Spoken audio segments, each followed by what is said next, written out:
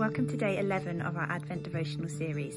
Today's reading is John chapter 1 verses 16 and 17. Out of his fullness we have all received grace in place of grace already given.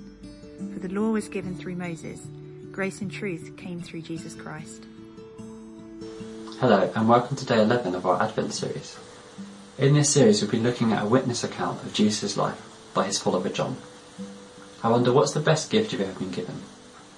For me, the one that sticks out in my mind was given to me at Christmas time by my nana. It was a large wrapped box full of plastic Meccano pieces with which I could make many different things, and I couldn't believe that this huge box was just for me. But why were we given these gifts? Was it because it was from a family member? Or maybe it was from a friendship or a close relationship? Or maybe it was in recognition of work, service, or supporting a charity. Today we hear from John that we can receive a gift from God of grace upon grace, or undeserved favour upon undeserved favour. Being in God's favour means being in his family, in a place given by him, with him in charge. These were huge promises that God gave in the past, promises which he said would last forever. This tells us two things. First, we can receive this gift of favour forever without being born into it, having amazing abilities, or earning it.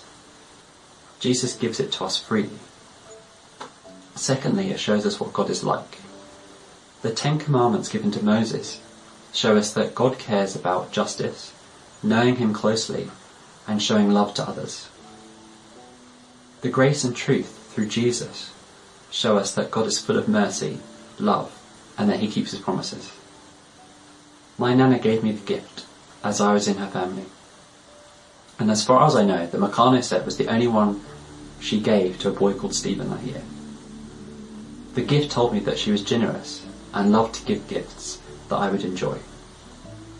John has shown us so far that we could be in God's family as a child of God, and that this gift and his favour has been freely given to us.